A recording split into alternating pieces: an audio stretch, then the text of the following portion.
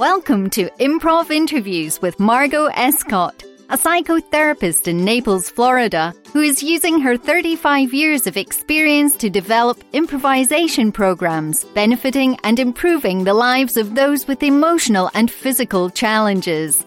Improv Interviews brings together the world's leading improvisational theatre masters, founders, and innovators who are using improvisation therapeutically in unique and surprising ways. With great guests that include legends like Ed Asner and Aretha Sills, you're sure to learn something new about improvisation. This is Improv Interviews with your host, Margot Escott. Welcome to Improv Interviews. Today we have a wonderful guest.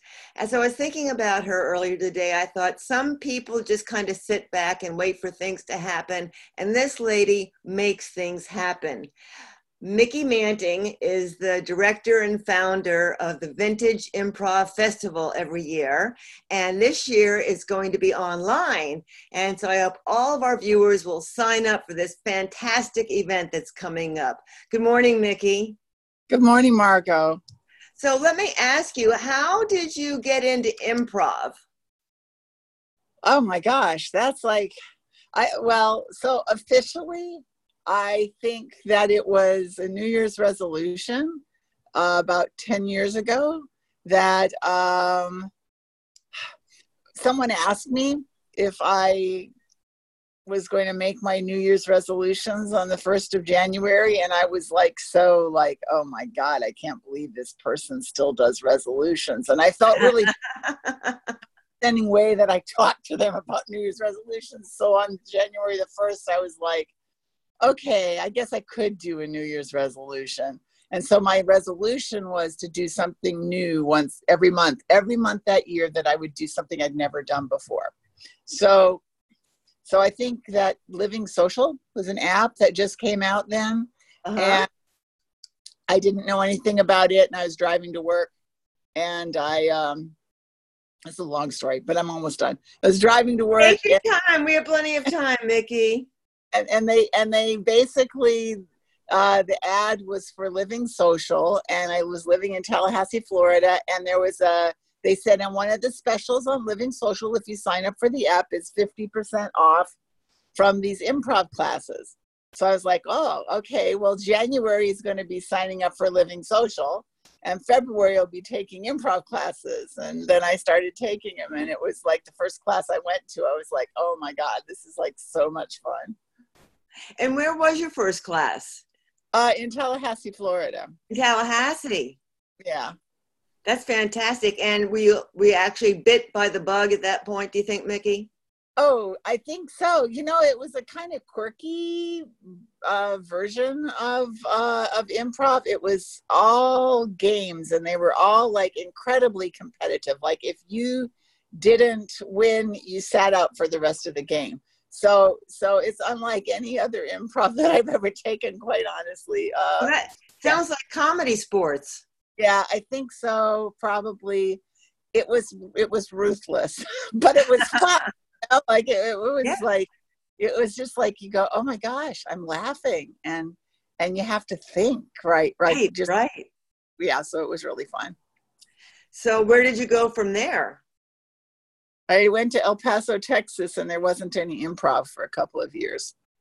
And so when I was leaving El Paso, I was moving to Boston, and I was like really excited about coming to Boston just for my job, but also because I knew they had comedy schools there, and I knew that and they had improv theaters, and I knew I'd be able to take the full comedy school thing.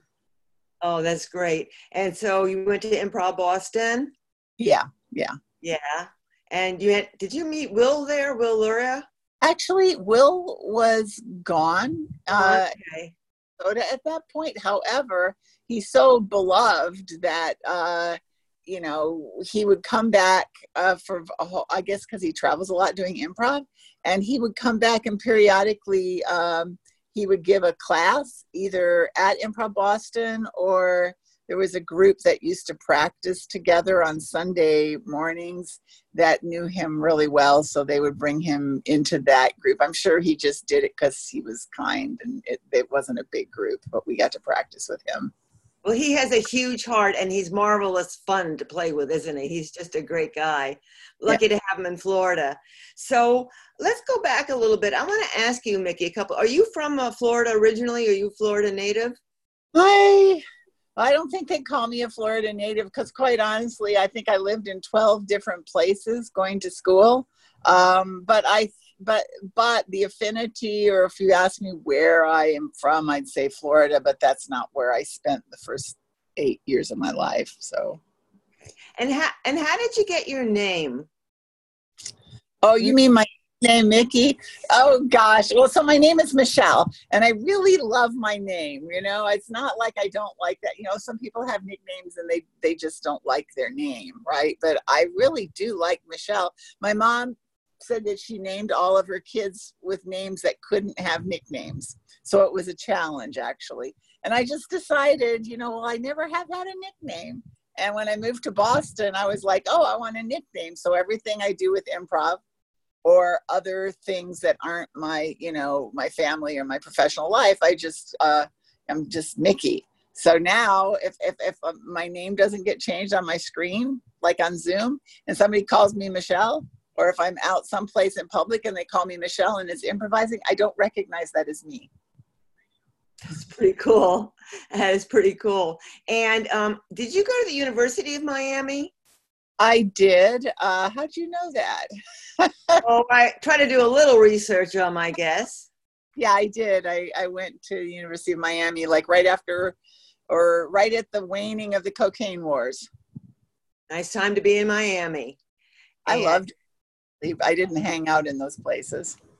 Miami was beautiful. It's still beautiful, but the 80s were a special time, South Beach and everything. Yeah. And all the excitement and the art.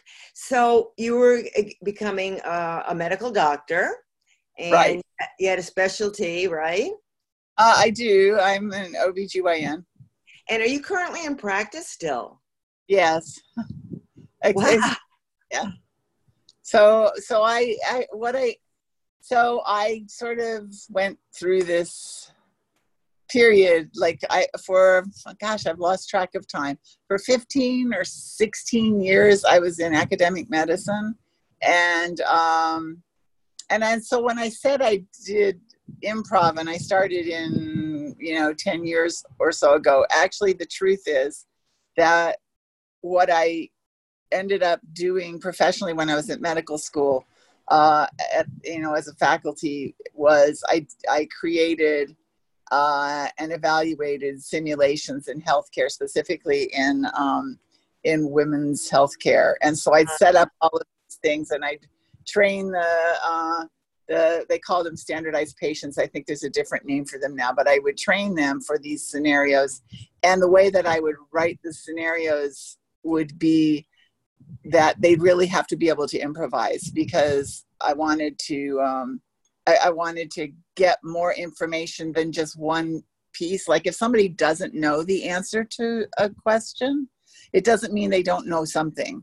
And so if I could teach the SPs to improvise, they could actually elicit other information that could be evaluated. So I spent a lot of time teaching the SPs how to improvise in those situations. So I guess I've actually been doing it for about 20 years. Exactly. Now, what's an SP for those who don't know? Oh, well, that's a standardized patient, and there may be for them now, but I mean... And they use actors sometimes, don't they? Right, right. They were actors. They were either, like, typically they would be... well, in the places where I lived, I mean, I guess it depends on where you're located, but in the places I would live, they typically be actors like from like local little theaters and stuff. And sometimes just people that like to act that were teachable. But Terrific. And so how are you practicing today? Are you doing telehealth or? So I work. So I worked so many hours as an academic physician that I just felt like I didn't have a life. So about 6 years ago, I decided to work as a laborist, which means I just work in the hospital, kind of like if you think what an emergency room doctor does, only I deliver babies. So that's what I do is I work in the hospital. I work at night. I'm not a night person really, but I work at night and I deliver lots of babies. And so you're doing that now during the pandemic? So I'll go back to work like in about a week. I broke my my right wrist in February, and so it's really important for what I do to be able to, you know, have strength in my wrist, and it's back now, so I'll be able to go back to work. That's terrific. What a beautiful thing, delivering babies. That must just be so fulfilling and, and spiritual. Yeah, you know, like, so the nurses, they started calling me the baby whisperer, or no, that's really true. That's not what they call me. They call me the vaginal whisperer. They're serious too. And so what it is I have a pretty low C-section rate, knock on wood. And so in times where somebody might say, oh, we need to go do a C-section, I'll just go, well, let's see what goes on. And so they'll deliver vaginally. So they just, they look at me like it's magic, but it's not magic. I learned a lot of stuff from midwives when I was in training. And so I just try to be patient like midwives are. That's terrific. There's a book I read. I think we're close to the same generation. I graduated my schooling and around the same time you went through University of Miami. And there was a book called Spiritual Midwifery. Yeah. Ina May Gaskin. Yeah, go ahead. Oh, I actually stayed with Ina May Gaskin. Wow. Tell us a little bit about that. Oh, what was that experience like? Gosh. I only stayed, I think, maybe 2 nights, but I had a mentor in my residency that was not in, she was a psychologist. She was a sex therapist. And so I had this idea that an OBGYN ought to know something about, you know, about sex. And so I asked my department chair if I could do a rotation with her as an elective. And it turns out her patients did not really want me involved in their care, but she was amazing.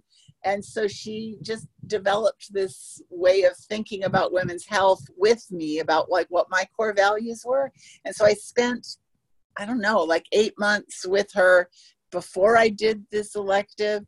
And then 2 months doing the elective. And she was basically, what do you want to do?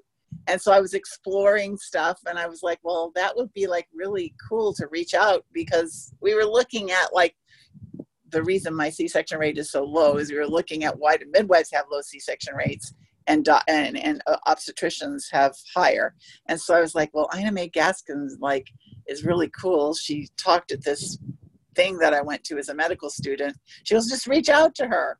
And so I reached out to her, and she invited me. She told me I needed to read the book, and she invited me to come and spend a couple days with her and see what they did. So I got to go to Tennessee to the farm and stay with her and her family. And it was, and we did other things other than just me eating at her house. But yeah, so it was a process of like looking at how do you do something and asking questions. And so I'm sorry. No, it's fine. I was going to say, and you were at the actual Gaskin's farm, which is mentioned in some song lyrics. Yeah. That must have been a cool place. It was really, she's an amazingly brilliant person. And I think her husband probably also, except I don't know that much about him other than just peripherally. Like, I guess he was kind of like the person that they all centered around and followed in Volkswagen vans and such in the 60s and found this place in Tennessee. But, this is like the flower child, like free love kind of era. And when I was there, their kids were in their late teens, early 20s. And I went to a town meeting, and the topic of concern was the kids wanting to smoke pot. interesting. You know, they're having, that was like they were close to the same age when they made their migration to Tennessee. And I'm sure there's like how you change in what your outlook on life is at least to some degree when it's your kids that are involved. That's so funny. That's terrific. Wow, you have had such a varied career. So you fell in love with improv. And then a few years ago, I think you had some idea in your head about something about maybe older improvisers getting together. Tell me how that evolved into what's now known as the Vintage Improv Festival coming up in September. So probably the beginning of it was just trying to get the people that were older, that were students at Improv Boston, recognized as a crowd of people that were kind of outliers. There weren't on any cast teams. They didn't really even get called back for those auditions. And even indie teams, they had some programs for indie teams. Even the indie teams, at that point, there weren't any people over 50 on any of the casts or any of the indie teams. In fact, I don't think there were any teachers that were over 50. So we started going, you keep losing students by about level 3 that are 50. What's going on, and there's no role models for them. And it just went on. So finally I was like, well, if we're ever going to get a chance to perform, we're going to have to start our own troupe. So started a troupe called Elderberry Jam. And in figuring out the advertising for it, we made a logo. And on the logo, it's got Elderberry Jam, world's finest vintage improv or something like that. And the whole idea was that vintage improv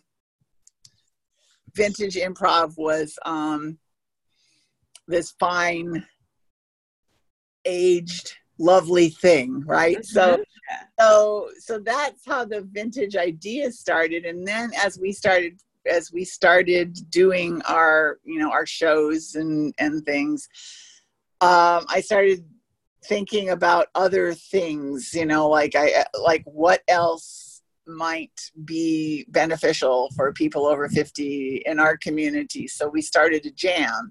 So we had a monthly jam, and we invited everybody to come to it, but we hosted it. And then David Silberman, who's one of the people on my board, was like, I know you've got something else in your mind.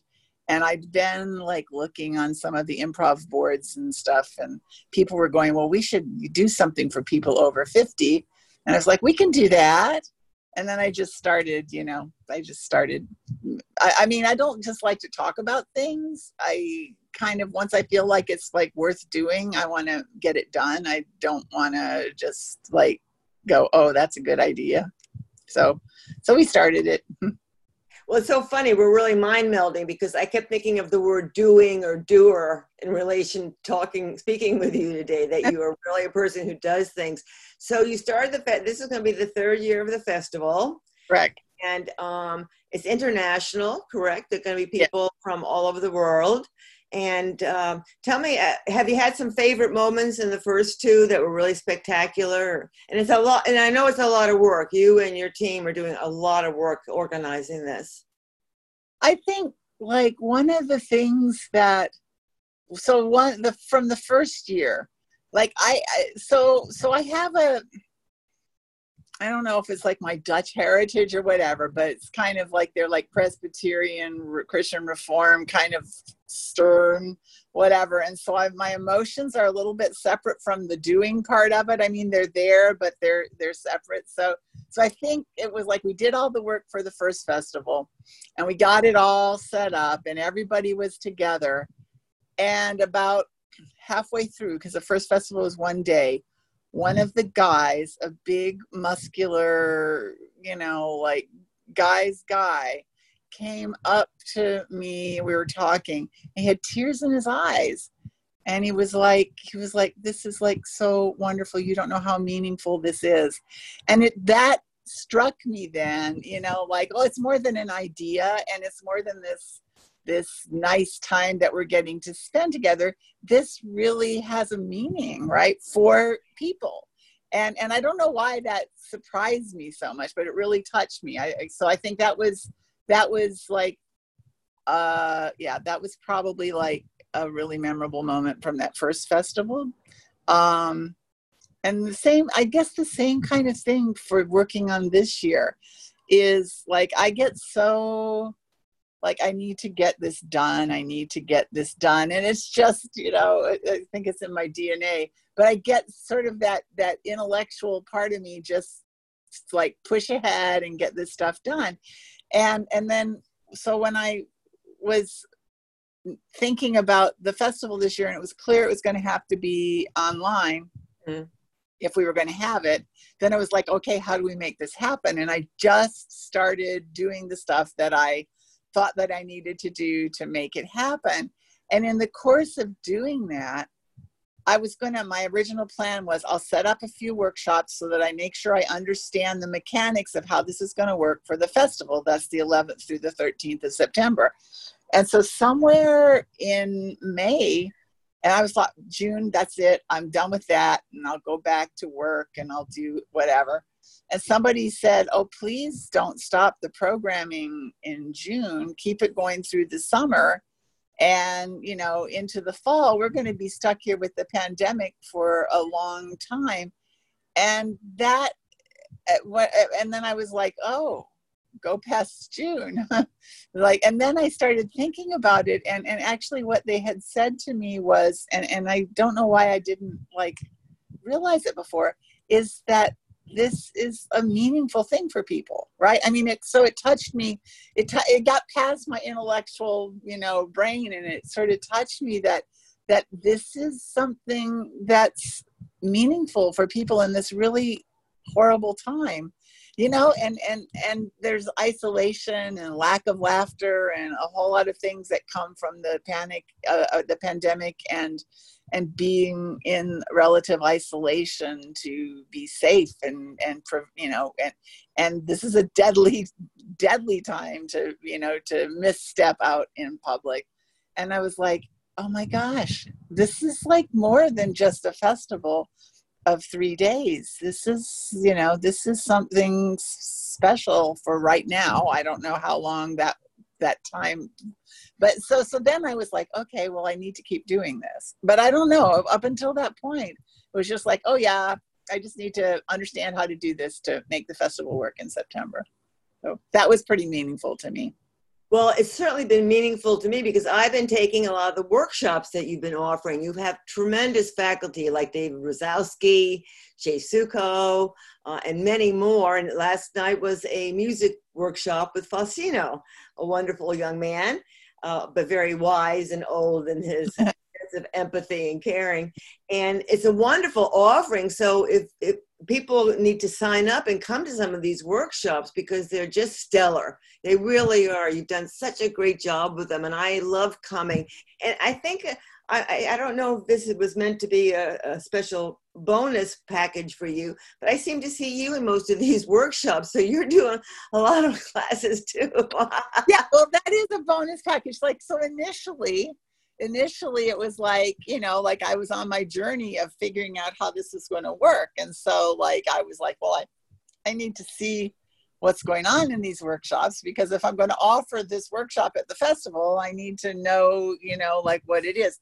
But the honest truth is, it is I get to go to them. So yeah, so as much as possible, I will be in the workshops, but yeah, so it is a bonus. Oh, it's tremendous. And I love playing with you. You're a very mellow player. I enjoy that. It's really fun. That was, yeah, it's kind of, I think that a lot of the faculty that we have for the festival and the workshops and everything are pretty mellow, right? I mean, I think that and they very much, what I find is, with some exceptions, which are intentional, there's a lot of relationship-based scene work that happens. And that's really, I think that contributes maybe to being that way. Absolutely. As Jay said to me, always love your partner. And that really stuck with me, to think about loving my partner. And what's so beautiful about these workshops is there's people who have never done improv before, or maybe just, and then there's people who are fairly have studied quite a bit. So they're so wonderful in adapting the classes so everybody gets to feel comfortable. So yeah, I just can't wait for my next class to come up. It's really so what do you see in the future after this huge success, which it will be? So, well, I mean, so hopefully, you know, we'll just keep having the festival. And I don't see the virtual part of it going away, even when the pandemic is waned, because there's too much connection that's available that transcends the geographic issues. Yeah. And all. So there's two parts. I mean, the in-person festival is an incredible, it's an incredible phenomenon. You can't replace it with what's happening online. So that part will always speak to some people who will travel, who will, you know, want to get together for that experience. But there's an incredible connection, the surprising, that happens online. And so I guess it's like a cost benefit ratio thing, right? I mean, so for somebody, the cost of traveling and staying someplace isn't worth it, but they still would like to have the connection and the playing together. And so what I'm imagining is that next year, if the vaccine is available, it will be again on site, but also have a virtual component. And I'm sort of wondering how you have a team that half of them are on Zoom or whatever the medium is, and the others are actually physically present at the festival. So that would be another, like how do you develop a team that's part there and part virtual? So I sort of see like that might happen. And also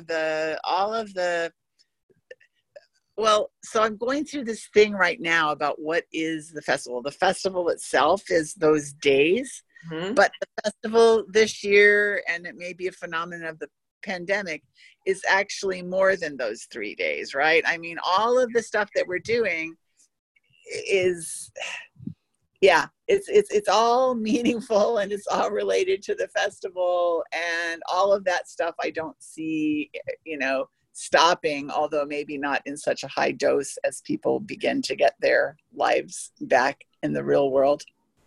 If anybody could do it, you can. And, the beauty is playing with people from the UK and India and Japan and all over the world. I mean, I've been taking a lot of classes during the pandemic before I discovered you. And it's been so brilliant to work with so many wonderful, interesting people, and then coordinating the time zones so we can play together. Right. And there's a lady out of New Zealand. We're working together for a group that was from Aretha Sills. I studied with her a little bit, and she's fantastic as well, as is everybody that I played with and learned from. So I'm learning so much, and you're really an inspiration because, I didn't start improv until I was 60 years old. And physically, I couldn't do a lot of stuff. I couldn't run across the stage, and I couldn't jump into somebody's arms or anything like that.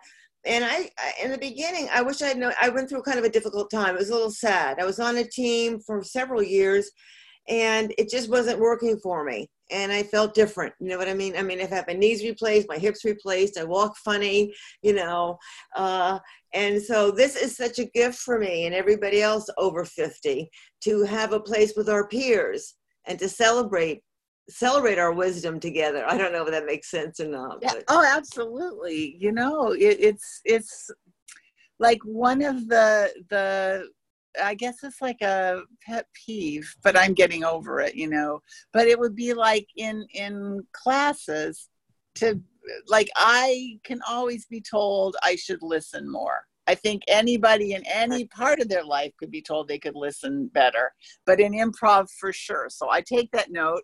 And, I totally accept it. But when I get the note, when I'm right on target, annoys me. And what I'm saying is we have a lot more things to reference back to make connections to. And when you make a connection as someone over 50 to something that happened that someone in their 20s doesn't even realize ever happened, they don't realize that your connection is right spot on. Right. Out of left field, right? And so I'm going, like, you can say that to me, but Bozo the Clown is a real thing. So just because I, brought up Bozo the Clown, don't tell me, so that never happens. It never, ever happens with a group of vintage people. Those connections are seamless, and it's kind of nice, I still may not listen as well as I could, but it's for valid reasons, not something because somebody doesn't have my frame of reference. So it's kind of fun, to be with a group of people that you share a deeper common knowledge. And Absolutely. And that was my experience when I was performing, that I threw out stuff, and like the younger people on the team and the audience had no idea what I was talking about. And so there's something we all, like, how many people know about Gaskin's Farm? A bunch of us do, probably, and it's that commonality. So and the connection is so great. I've met such great people through your workshops. They're phenomenal. I think the other thing that happened is there's a little bit of infantilizing of older people by younger improvisers that have some experience. In other words, they assume because you have been in improv for a few years that you're otherwise immature as well. It's an unconscious bias. It's not like they're going that old person, I'm going to treat them, but they do. And not only that, but like when we were planning the first festival, and Improv Boston produced it for us. They had the times for the shows, and the shows were going to get over by 8 p.m. And I said, guys, I think we missed a whole tier of possibilities for performing, and people are traveling from across the country. And I don't know if I would be so excited if I only got 15 minutes on stage, if that was part of the package of why I was coming. So I think we need the shows to last longer. And they're like, well, we don't want the vintage people to get tired. And I said, I said, guys, let's just address that. If this was a festival, a regular festival, what is the time that the last show gets over? Well, it's 11:30. I already knew that, and they're like, oh, we get it. And so then they made the shows go until 11. But it's like this idea of who you are that's not totally conscious, right? They were kind that, and look out for the old people, but it's only in talking together and sharing that information and being heard, if you're the older improviser or any group that's underrepresented, if you're heard, and then you can make some changes and adjustments. So that's kind of an interesting sort of offshoot of looking at. In fact, they didn't even, and again, it's an unconscious thing, they didn't even recognize that age 50 and over was a real underrepresented group of people, even though there weren't any people on their teams or their coaches or anybody that was over 50. And then finally they saw it, right? Finally it unmasked itself. I don't know the why of that, but it unmasked itself, and then they embraced it. So I sort of think that that's a good thing about Vintage Improv and Vintage Improv Festival, is it begins to unmask that for everywhere. Some communities are much farther ahead and others aren't, and all, but the the more we see how great our, the energy is, and the capabilities are of people over 50, and just normalize that as part of the norm, the better that is for everybody. I blabbed. Sorry. Absolutely. And I don't always have to be the grandmother or the old lady walking down the street. I can't tell you how many times people give me those characters. I can be a little girl too. I can play. Yeah. And it's all about the play, isn't it, Mickey? It's all about the play and having fun. And it really is. We had I've started these things. They're my play dates, Mickey's play dates. And they're just these crazy things on Tuesday at noon, from noon to 2. And they're like quirky. So our first one was Puppet Prov, and Carrie L. Crespin from The Hideout did this. Oh my gosh, Margot. I mean, it was amazing how the joy, like being kids again, of doing this improv with these characters that were puppets. I mean, I just thought I was interested. Again, it's one of those things where you're like surprised. I was interested in the puppets and how that might be on the medium, and all. And I thought it would be fun, but I didn't realize the unleashing of this childlike wonder that occurred during that thing. It was like amazing. I'm still like amazed by it. Oh, I hope bring him back. Do another one. That sounds fantastic. Yeah. And he was like, we were talking about, because he's going to be doing a genre series in August. We're like starting like a monthly genre club. And so he's going to do the mockumentary. And that's what he does. I mean, that's his real, like, those kind of things are his real claim to fame. But he's done some shows with puppets. And so I was like, well, somebody told me you did stuff with puppets, and I'm really looking for somebody to do this workshop. And so he was like, well, as long as you tell people that's not that's not my expertise, right? That's like something I do, but it's not I go, we don't care. We don't care, but he was amazing. And it was really, really fun. And I think, he was also maybe a little surprised at how sweet it was. Yeah, I think that, it was sweet. Oh, that's fantastic. So many incredible people you're meeting on this journey, and who knows what the future is going to bring. Because I've been teaching online, and I really believe that we're in it for a long haul. It's going to be a while. I mean, we're speaking today in July of 2020.